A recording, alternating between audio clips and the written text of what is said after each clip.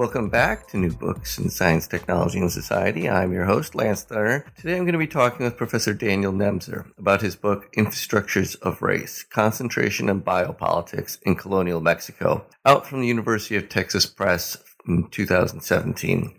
Daniel Nemser's Infrastructures of Race examines the long history of how Spanish imperial rule depended upon spatial concentration to control populations and consolidate power.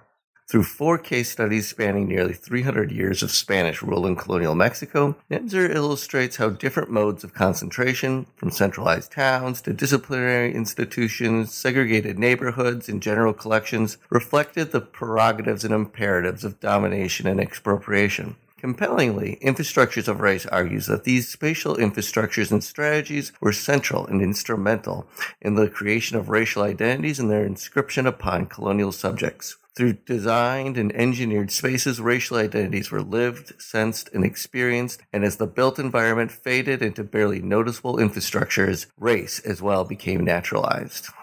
I'm very pleased to be sharing with you my interview with Professor Nemser, and I hope you enjoy it. Professor Daniel Nemser, welcome to the show. Hi, thanks for having me. Yeah, so this is a fascinating book, and I was wondering if you could tell me first a little bit about its genesis, how it came together. It's funny looking back on, I think, any of these kinds of projects and trying to tell the history of where it came from,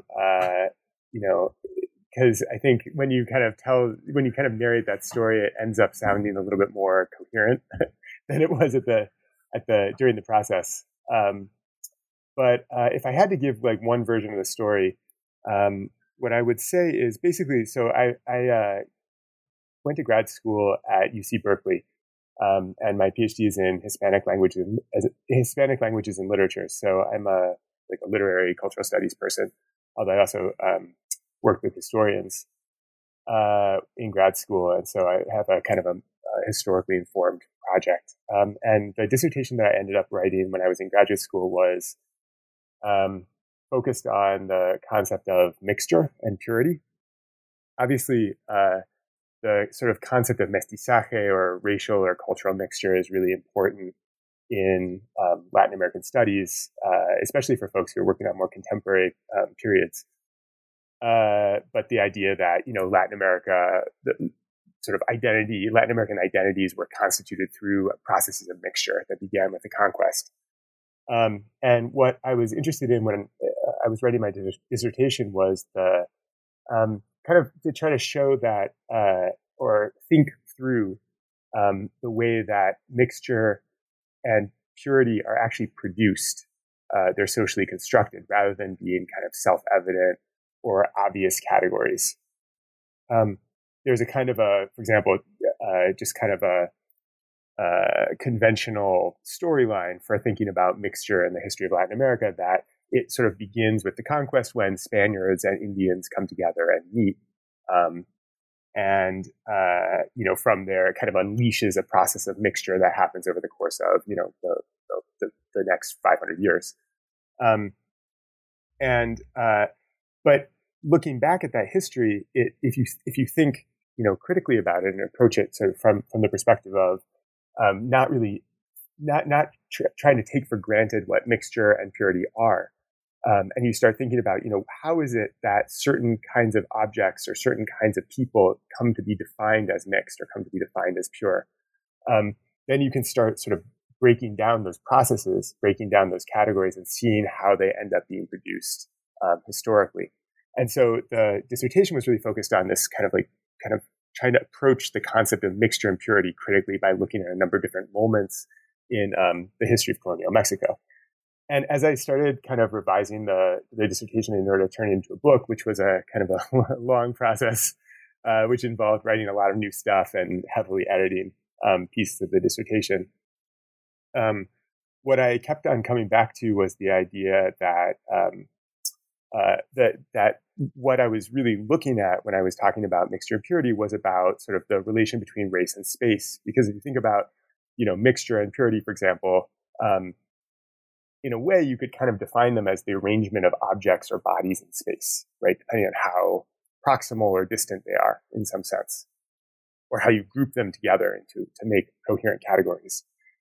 And so I happened to, while I was sort of thinking through these questions and kind of starting to work on developing the book, I also ran into a kind of a new field of scholarship that's coming out of departments or disciplines like anthropology, especially, but other disciplines as well. A kind of a critical scholarship on infrastructure. And I'm sure we'll talk probably more about this later, but this scholarship on infrastructure really sort of highlights the relation between kind of materiality and subjectivity, materiality and the practice of everyday life. And so I found this concept really useful for developing this project that had originally started out being focused on sort of the abstract concept of mixture and sort of turning it into a project that was focused around the idea of spatial concentration. And so what the book looks at is this kind of long history of spatial concentration as a key practice or technique of colonial governance in Mexico specifically, but also in Latin America more generally. And I kind of look at the way that different kinds of concentration projects were used and deployed, and their effects, the effects that they had over the long course of Spanish colonial rule in Mexico. Yeah, right. And in the book itself, you frame it by beginning with this infamous character of Cuban history, General Valeriano Weyler. Why do you begin with him, and how does that kind of set this up? Yeah. So this general Valeriano Weyler he's a Spanish general who sent to colonial Cuba at the end of the 19th century during the War of Independence that Spain fought against Cuban rebels. And the reason that I start the book with this anecdote is that this guy is seen as the kind of the kind of creator of the concentration camp. A lot of historians who've looked at the concentration camp and have tried to kind of historicize the emergence of the concentration camp, rather than kind of assume that, say, the concentration camp that we see in, say, Nazi Germany is this kind of weird exception that is just kind of the appearance of evil on the world stage. A lot of historians have looked back and tried to trace a kind of a history of concentration camps, and a lot of them have come to the conclusion that the concentration camp that we know of and that we're most familiar with, maybe from the sort of Nazi experience, although it's obviously been deployed widely by lots of different states, actually begins in the colonial context.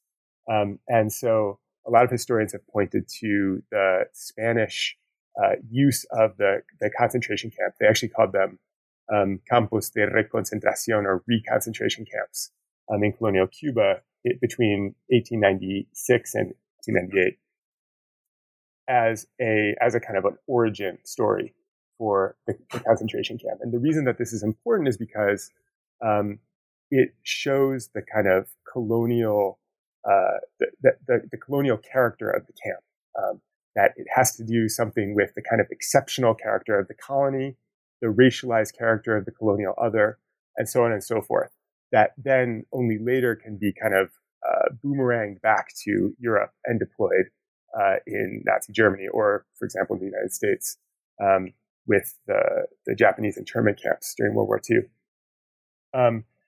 And so the reason that I start the book with this anecdote is because if you see at the very end of colonial rule in the Americas, this is this war between 1896 and 1898 that Spain fights with the Cuban rebels, ends up being the kind of nail in the coffin in a lot of ways of Spanish Empire.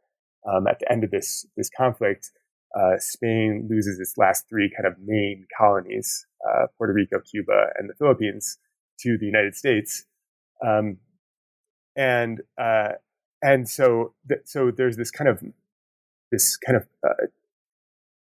the emergence of the concentration camp at this kind of last moment of Spanish colonialism kind of begs the question: if the colonial character of the concentration camp is key to its emergence, why is it that it only emerged at the very end of this long colonial project that lasted for 400 years. And so my book kind of begins with this anecdote to kind of pose the question in a different way and suggest that maybe there's actually a longer history of concentration or concentration projects in Latin America that start from the 16th century. And that when at the end of the 19th century, when the Spanish army is deploying the concentration camp as a sort of counterinsurgency strategy against Cuban rebels, rather than inventing something completely new, what they're actually doing is drawing on this kind of long history of deep repertoire of practices that the Spanish had been using for hundreds of years before that. Yeah. Before we go back to Hernan Cortez and the conquest of Mexico, I'd like to ask you a little bit about infrastructure and why it's particularly useful for studying racial identities and what it lets us see that we can't see otherwise. Yeah. So the concept of infrastructure, I really came to it through, as I kind of mentioned before, this new scholarship in fields like anthropology and geography and history and other fields as well. But a lot of those fields are kind of the central places where it's been taken up. And the idea is that infrastructure is not so much, or in these from these perspectives, these disciplinary perspectives, infrastructure is approached not as a technical concept. It's not like a question of like, how do you build a bridge in order to make it not fall down? But obviously more as kind of like a critical approach to infrastructure and what it does, the way that infrastructure is kind of create a substrate or architecture that enables the practice of everyday life. And because infrastructures kind of create these systems that let us live in a particular way, they also end up often coming to be taken for granted. And that's especially the case because infrastructure is often located kind of beneath the surface of the phenomenal world. Infra obviously means beneath.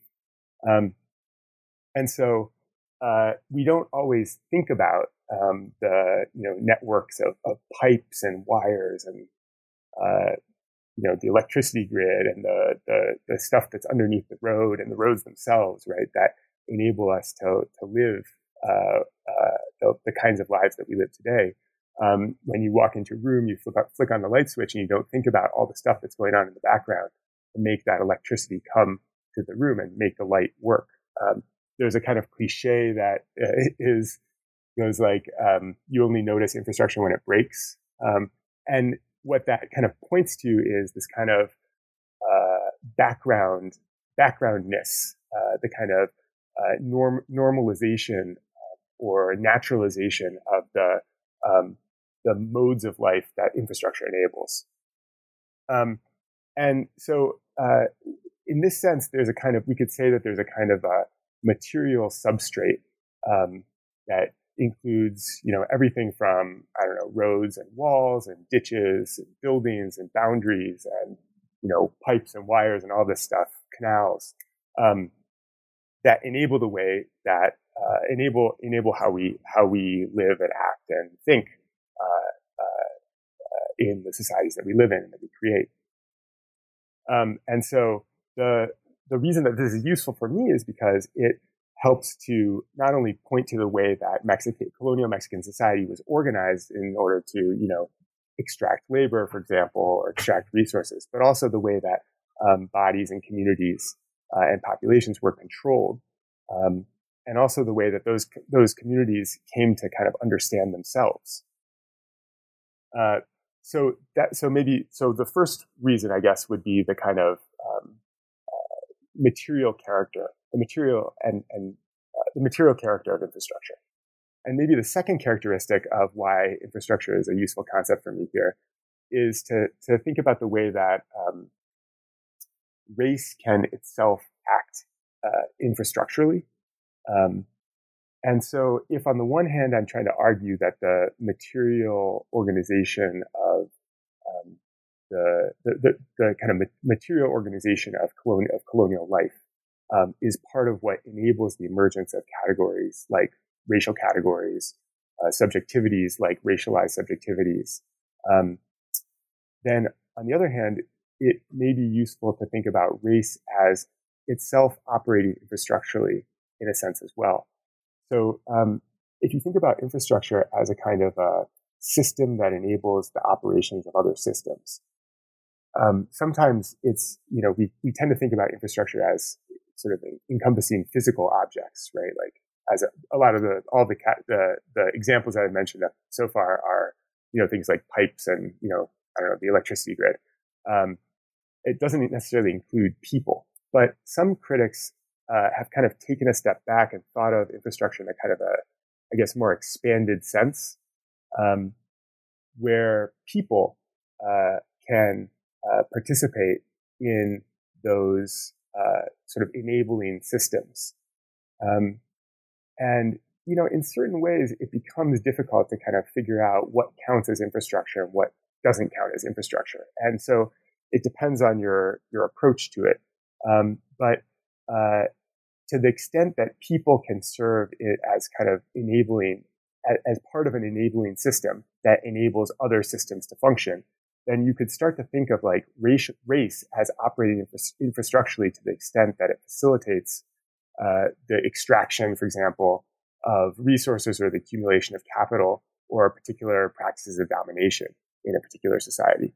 So on the one hand, race is produced by the infrastructural organization of colonial Mexico, right? This is kind of the main argument that I'm trying to make in the book, that race is a product of the way that bodies were organized in space materially. But then on the other hand, I'm trying to suggest that race, once it sort of starts to be constituted, itself starts to function infrastructurally in the sense that it enables systems of domination and accumulation to continue into the future. Mm. So then if we go back to, following on that, if we go back to, the earliest days after the conquest or after the fall of Tenochtitlan, what does the spatial situation look like to the Spaniards as far as how they're going to rule this territory, this former empire of the Aztec? Yeah. So there's a couple of things to keep in mind about this, but I think one of the most important things to think about, to recognize, is that when the Spanish arrive in what they called New Spain or Colonial Mexico, and they started to kind of think about how they were going to govern this territory, one of the biggest obstacles that appeared to them was the fact that, according to them, indigenous communities were really spread out. They were very dispersed. And this problem of dispersion appeared as one of the sort of most significant problems for Spanish colonial rule. What they, the reason that they saw it as a problem, I mean, there's a couple of kind of pretty obvious reasons, right? One is that it's harder to control people if they're spread out. And you have to keep an eye on people who are living in communities that are really dispersed, that are maybe located in sort of unfavorable terrain in mountains or in forests, something like that. It's also hard to extract resources from them, extract labor and tribute payments from a colonized population if they're, living very far apart. It's also, for the Spanish, it was really important to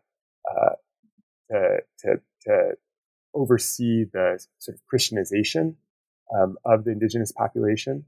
And so it's harder to oversee their spiritual growth, right? And make sure that the indigenous population is continuing to do the Christian practices that that have been imposed on them. If they're living really far apart and spread out and in these difficult to reach places. So for the Spanish, from really early on in the 16th century, they start to see the dispersion, this supposed dispersion of the indigenous population as a huge problem.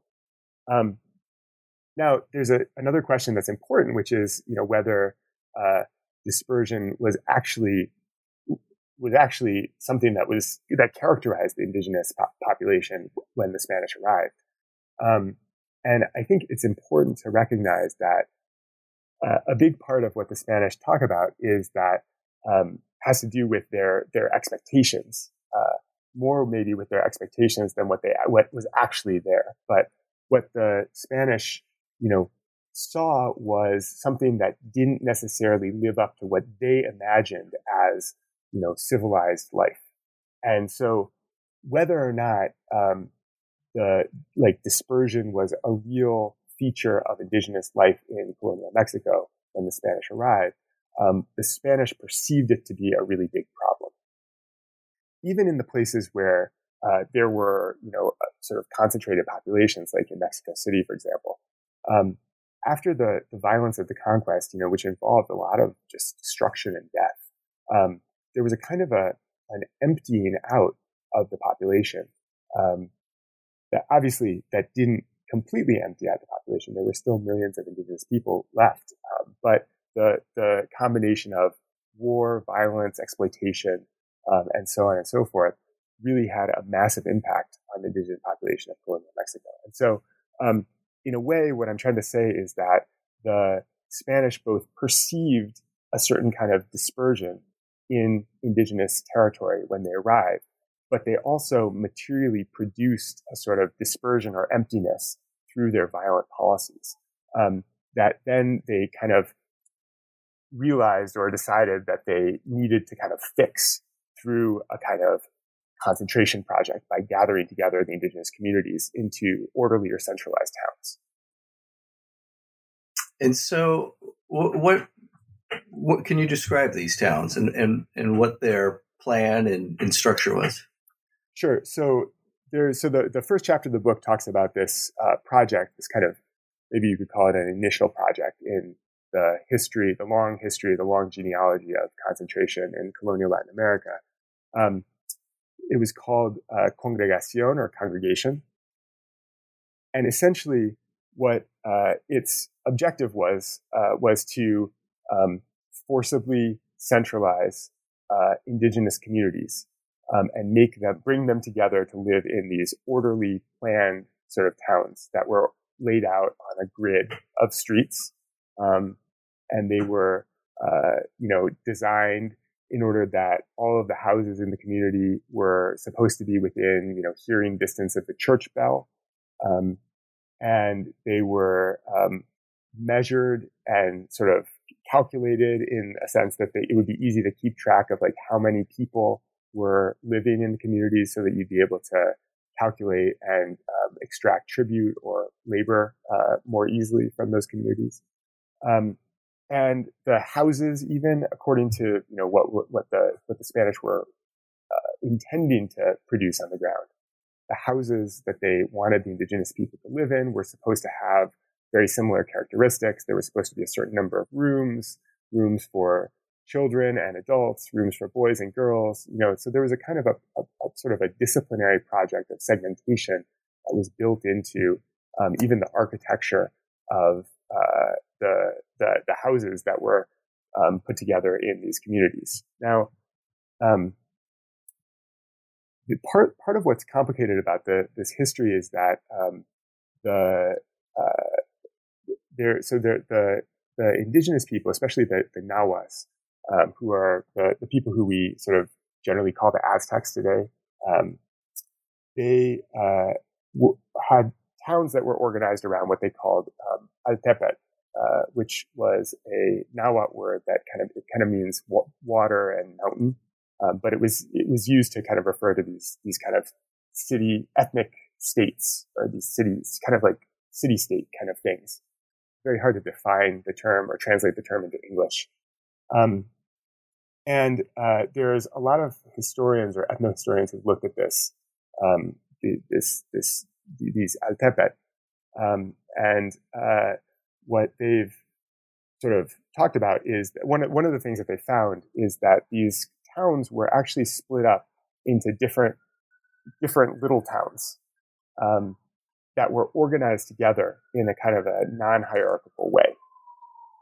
So an Altepet might be made up of, a certain number of little towns that were spread out over a somewhat wide territorial space. In fact, there may be towns that were interspersed with each other over a single sort of territorial unit that might belong to different Altepe.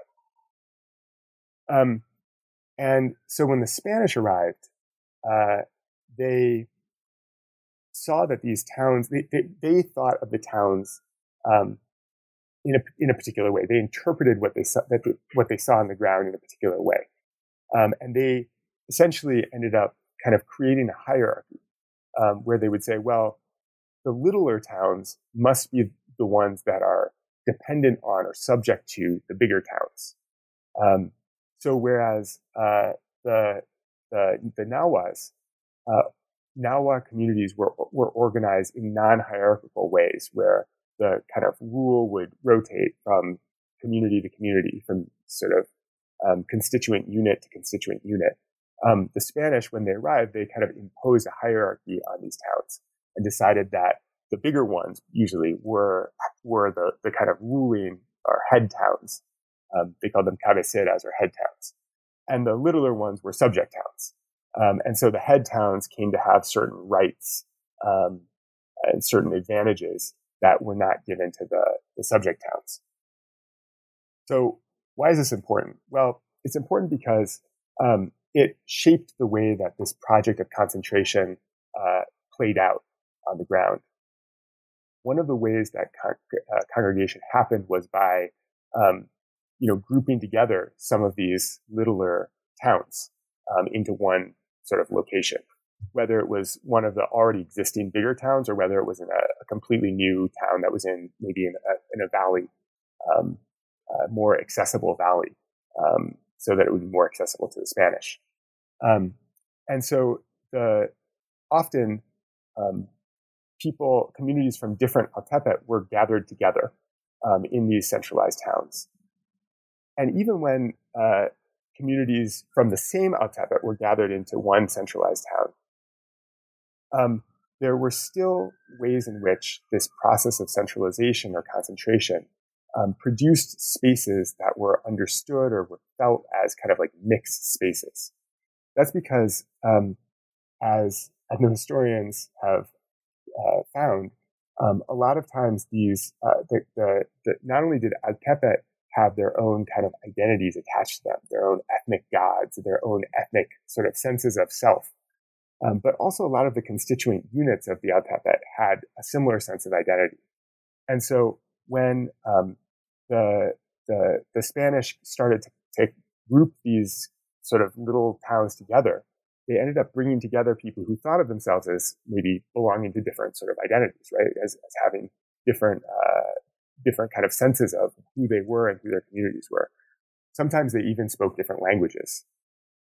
So there were people who spoke Nahuatl who were brought together with people who spoke other indigenous languages, in particular parts of central Mexico. And so once they were gathered together, part of what my argument is that these older identities started to kind of break down within this new context for a lot of complicated reasons. But basically, it had to do with which kinds of communities had access to special privileges, and so people in belonging to some of the smaller communities ended up starting to separate themselves off from the Altepe that they had previously belonged to in order to claim the kind of head town status.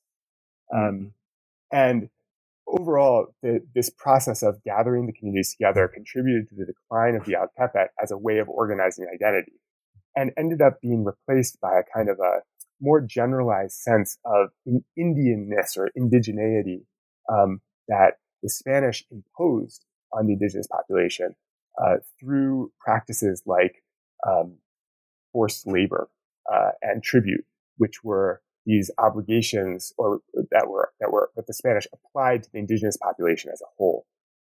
So to take a step back, the argument is basically that this congregation project, while it on the one hand kind of organized indigenous life, it aimed to produce these towns that were well ordered, that could be easily governed, that could be easily subjected to spiritual oversight, that from which resources and labor could be very easily extracted.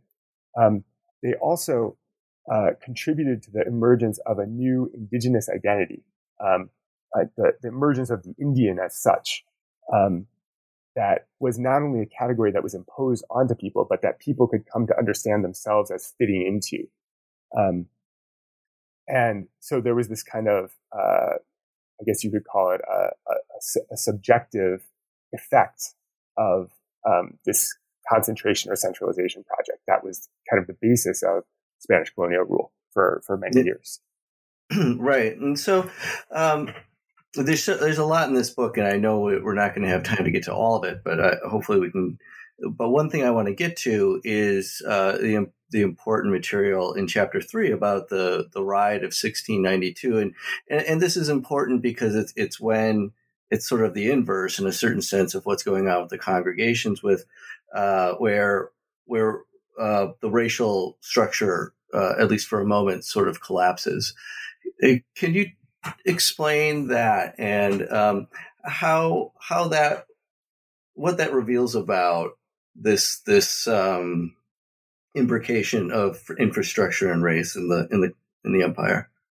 Yeah. Okay. So there's the third chapter of the book looks at this riot that happened in Mexico City in 1692 and the kind of aftermath of the riot.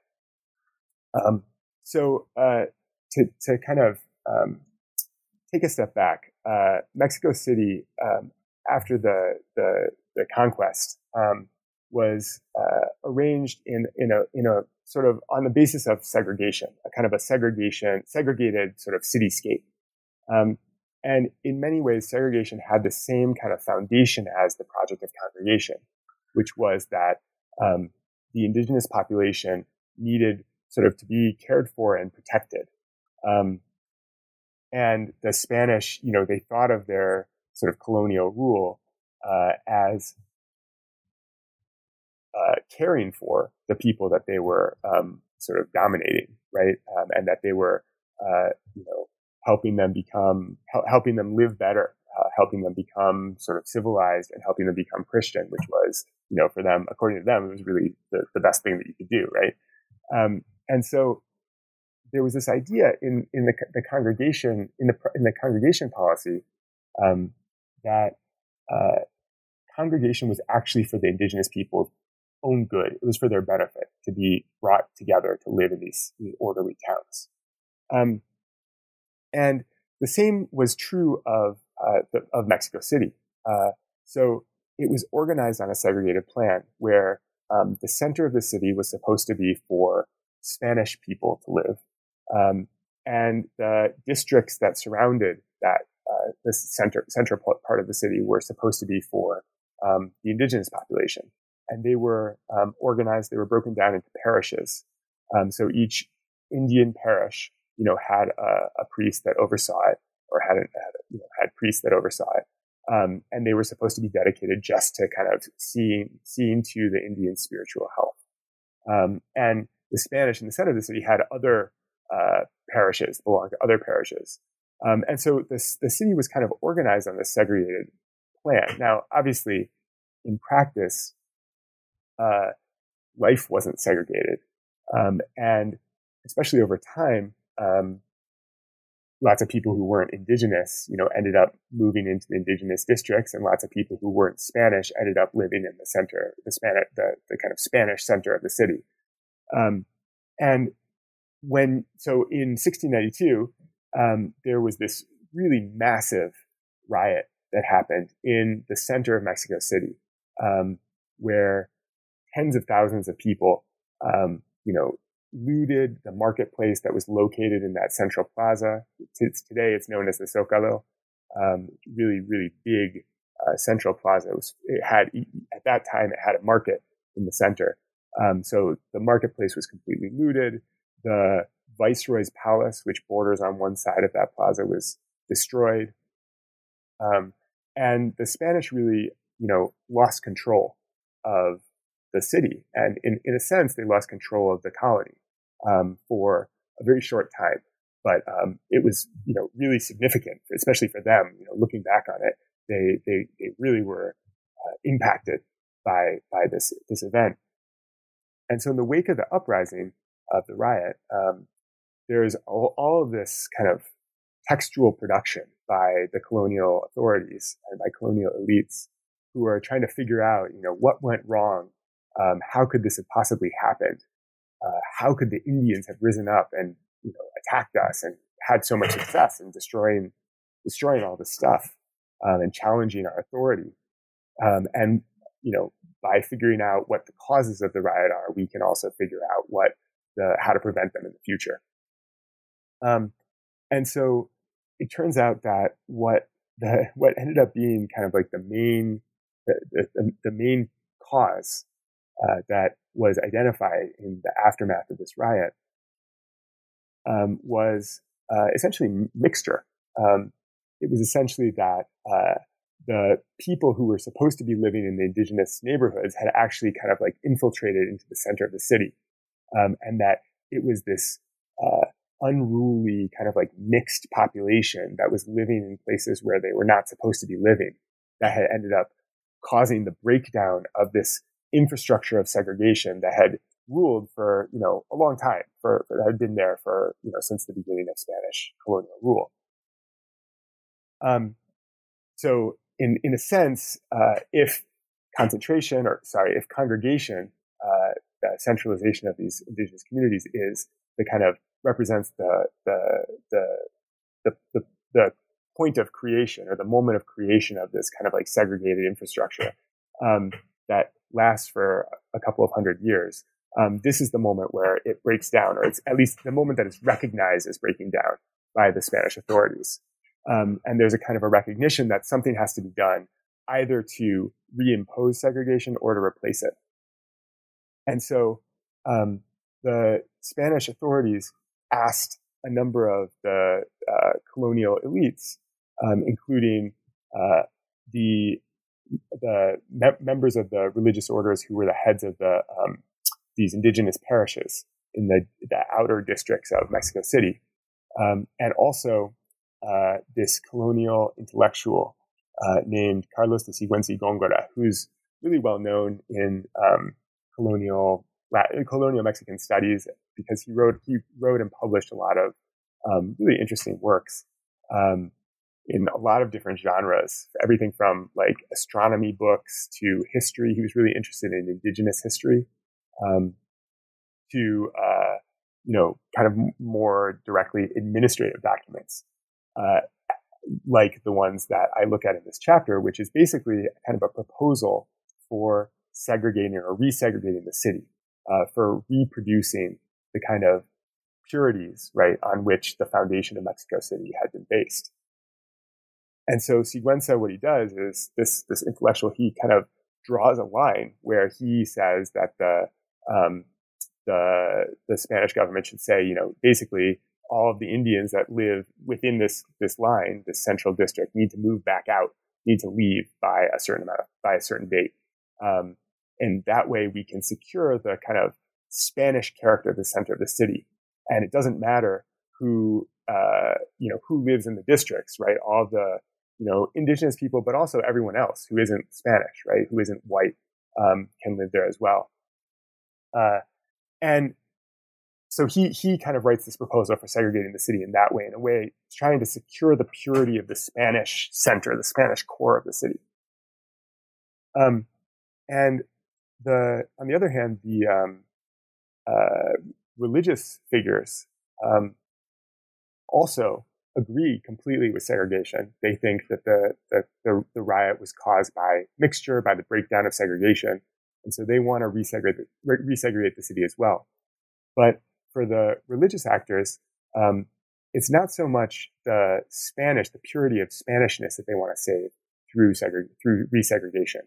It's the purity of the indigenous population that they want to save. So for the heads of these indigenous parishes, these Indian parishes, they also support segregation, but they call for everybody who's not Indian to be moved to the center of the city of Mexico City. So they want to kind of bring the Indian districts back to the way that they supposedly were at the beginning of the Spanish colonial project. And that way, the Indians will be, free from the negative influences of the other races, right? And in the end,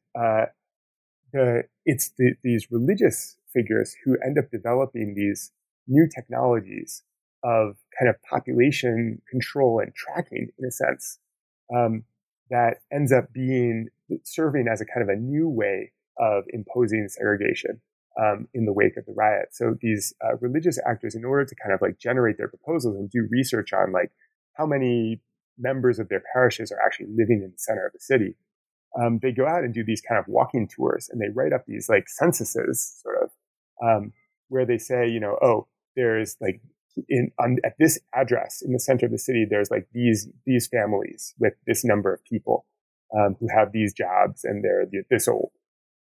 And they kind of create a lot of data of where the members of their parishes are living outside the parishes. These documents are called padrones. They're kind of like these proto-censuses. And in a way, the padrones end up serving as a kind of a basis for a new mode of segregation that ends up being imposed after the riot, which, they try to get people to go back to they try to get the indigenous people to go back to the indigenous districts, and they try to get the Spanish people to go back to the center of town. But that doesn't necessarily hold for very long. But what does hold is this kind of attempt to track people's movement through space and movement through the city by using these kinds of census documents that allow them to sort of figure out who's living where. So whereas segregation had previously been a kind of technique that was built into the actual like physical space of the city, in the wake of this riot where segregation had broken down, there's a kind of a realization that they need other tools to make segregation continue to work. And these kind of tracking or monitoring or surveillance tools are what emerge as a way to kind of supplement the failure of the infrastructure of segregation at the end of the 17th century. And so do you see there being, considering these two episodes and I suppose the rest of the empire, do you see there being a narrative of infrastructure and race to follow here, or are what we're seeing more like reiterations of a certain pattern? Yeah, that's a really good question. I mean, in some ways, I think I don't want to tell a story in the book where there's a kind of a neat progression from one kind of concentration to the next kind of concentration. So I definitely don't want to argue that, congregation is the first kind of concentration. And then, in chapter 2, I talk about another project, which is called recogimiento, basically the creation of these like disciplinary institutions that are sort of like schools and prisons mixed together. And then in the third chapter, I talk about segregation. And so I'm not trying to say like that, first there's congregation, then there's recogimiento or, enclosure, and then there's segregation. But I do think that people are drawing on the history of these concentration projects. So in the wake of the 1692 riot, the people who are writing about segregation are referring back to the same laws from the early 16th century that were the ones on which congregation was based, right? And they're using them to, they claim that they're reproducing congregation, that they're just trying to go back to the way things were in the 16th century. But in reality, they're kind of proposing something different. And so in a way, I would say, there are important resonances between these different moments and these different kinds of projects.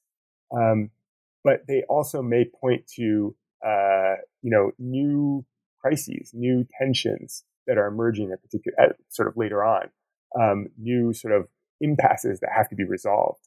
And in, the late 17th century, there's a lot of new circumstances on the ground that aren't present in the early 16th century. For example, new kind of like economic arrangements where people are being drawn indigenous people who had previously maybe lived in these outer districts and had been able to grow crops on their land, either within the city or near the city, are now kind of wage laborers in the center of the city working for Spaniards, or just the changing demographics of the colonial population. So there's these new conditions on the ground, and I guess what I would say in terms of the narrative is that the new conditions create new crises, and people draw on this repertoire that these kind of colonial elites are drawing on this repertoire that they have of congregation projects, but trying to deploy them in new ways, right? And they end up with these new techniques that maybe work in different ways than they had worked before. Mm. Yeah. And then in the last chapter, you take a very different turn and look at something quite distinct from these earlier ones. And this is the botanical garden in Madrid and in Mexico City. Why that, and what does that show us that's going on differently here at the end of Spanish rule in Mexico? Yeah. So the last chapter is it is really different. One way that I think it's useful to think about is that these infrastructures of concentration, these concentration projects that have been deployed over the course of the colonial period, had generated all sorts of efficiencies in terms of governing, right? But they'd also generated a lot of resistance, and that becomes really clear in this massive riot that happens in 1692. But it had been clear all along, because there were people who ran away from their congregated towns. There were people who ran away from their disciplinary institutions. And so there's a sense in which concentration had always been a difficult project to impose. And in the 18th century, a lot changes.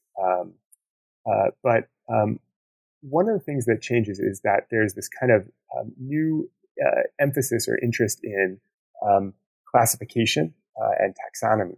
And there's a kind of a sense that collecting things, concentrating things, continues to be a really useful form of governance. It continues to be a really useful form of control, but it also is a useful form for generating new knowledge. And so you start seeing things like botanical gardens, right, which in a way they kind of serve a similar purpose. They concentrate dispersed objects at centralized locations.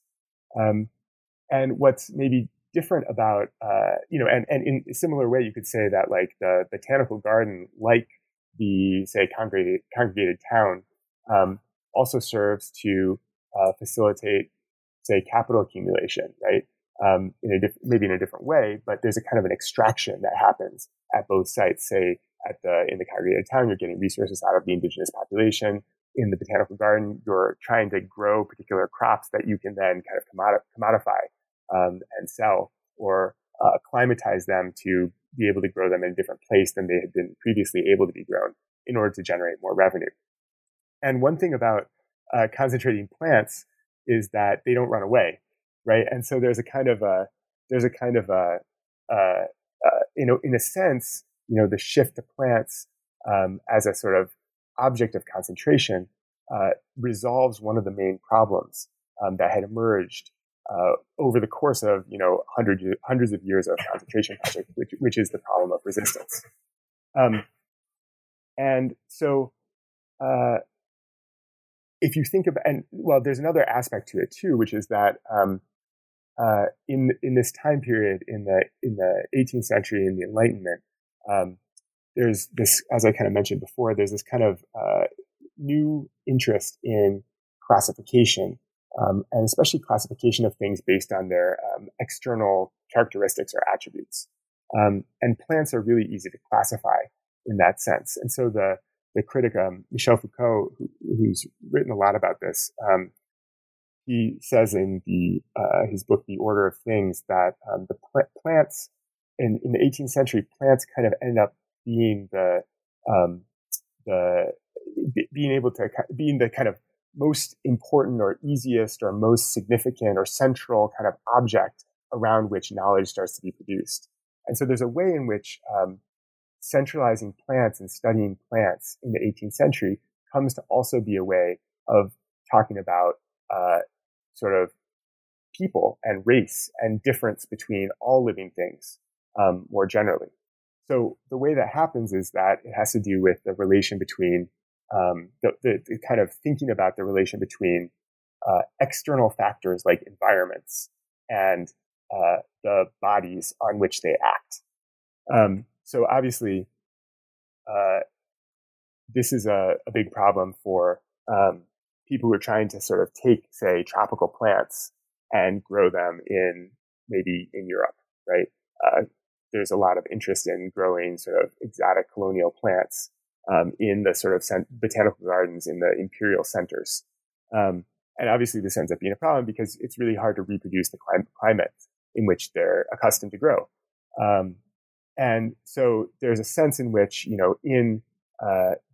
there's a need to be able to control the climatic external factors in which these plants are being grown, in order to figure out, how can we, what is a plant? What makes this plant unique? What is it? What are its characteristics? And so this chapter, the fourth chapter in the book, looks at the way that the kind of attempts to reproduce different climactic features in the botanical garden in Madrid and in Mexico City, as a way of getting at the science of concentration. And I basically argue that at this time, concentration becomes not so much an art of governance, but a science of governance. And it ends up also having kind of a scientific character that not only enables the generation of new knowledge, but also it kind of becomes to follow particular rules, right? And so in Madrid, on the one hand, there is a kind of an attempt to replicate colonial environments by using technologies like greenhouses, for example, which doesn't really end up working. In colonial Mexico, in Mexico City, there's an attempt to try to reproduce a wide variety of climates by building the botanical garden on a mountain, which has different sides of the mountain that receive different amounts of sunlight and have different kind of average temperatures, and receive different amounts of rainfall.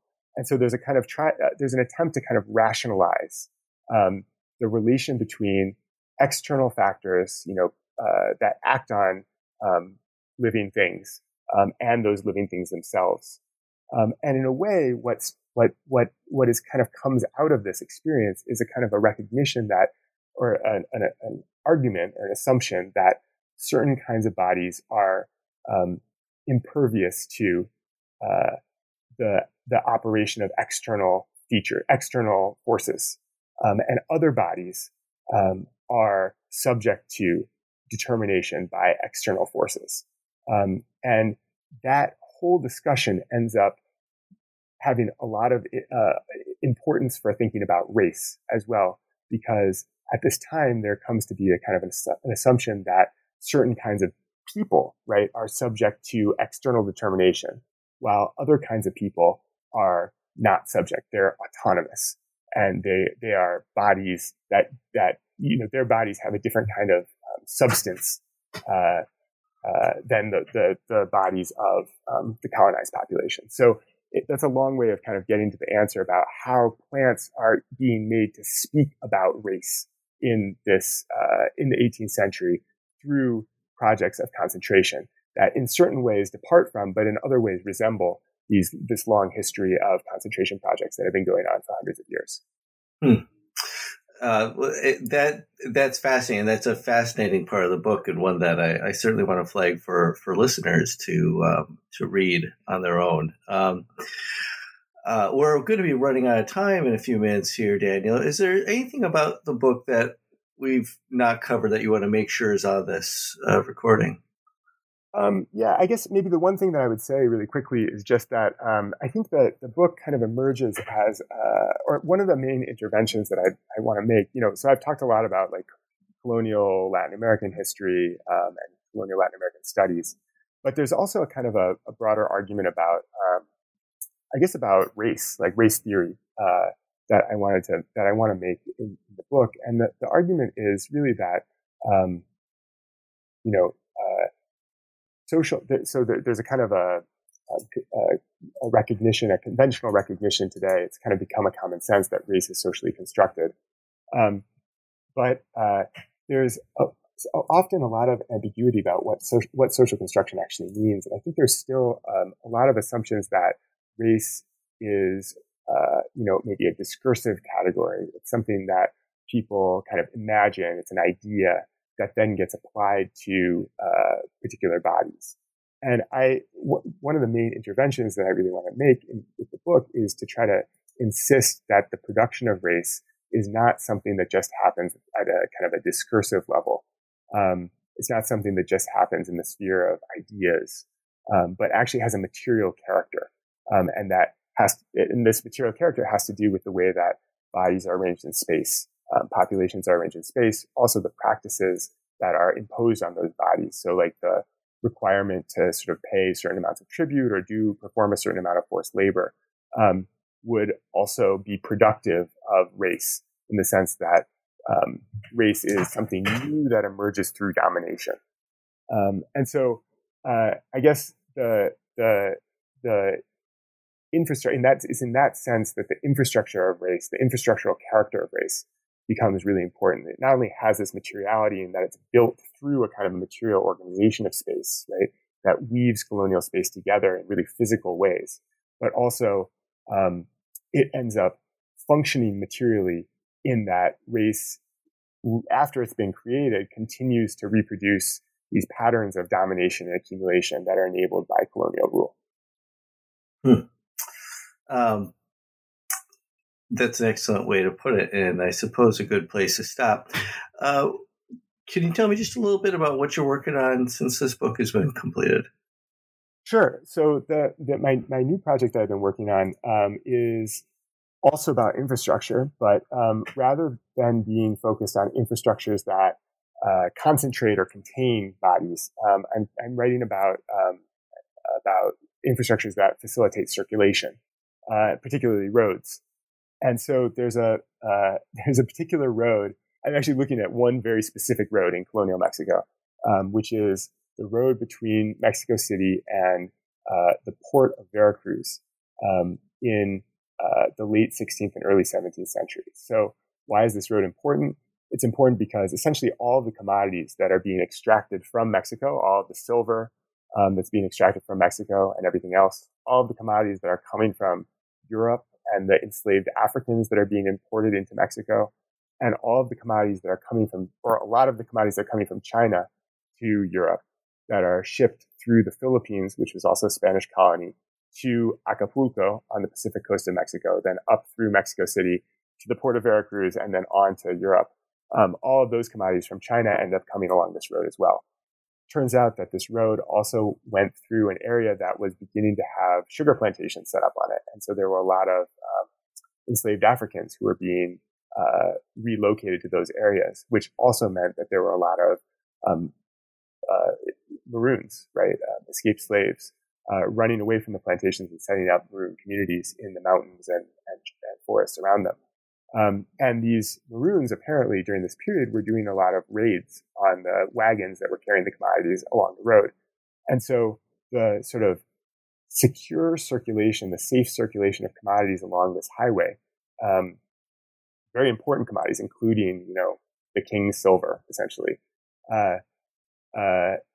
So securing that circulation from robbery, from these kind of like racialized threats that were associated with banditry in this period becomes a really important aspect of colonial rule and really of the kind of foundation of global commerce in this moment of the initial rise of the world system, the capitalist world system, in the late 16th and early 17th century. So I'm writing about that road the way that it facilitated the circulation of commodities in this moment of kind of the rise of capitalism and the kind of like racialized conflicts that emerge along the road and interrupt, disrupt, expropriate, recuperate those commodities in ways that sort of enable other kinds of life and maybe even freedom to emerge. I very much look forward to reading that book when that comes out, and I hope I get to interview you about it. Professor Nemser, thank you so much for your time, and it's been a great interview. Thanks. Thanks. It's a pleasure, and thanks for talking to me about it.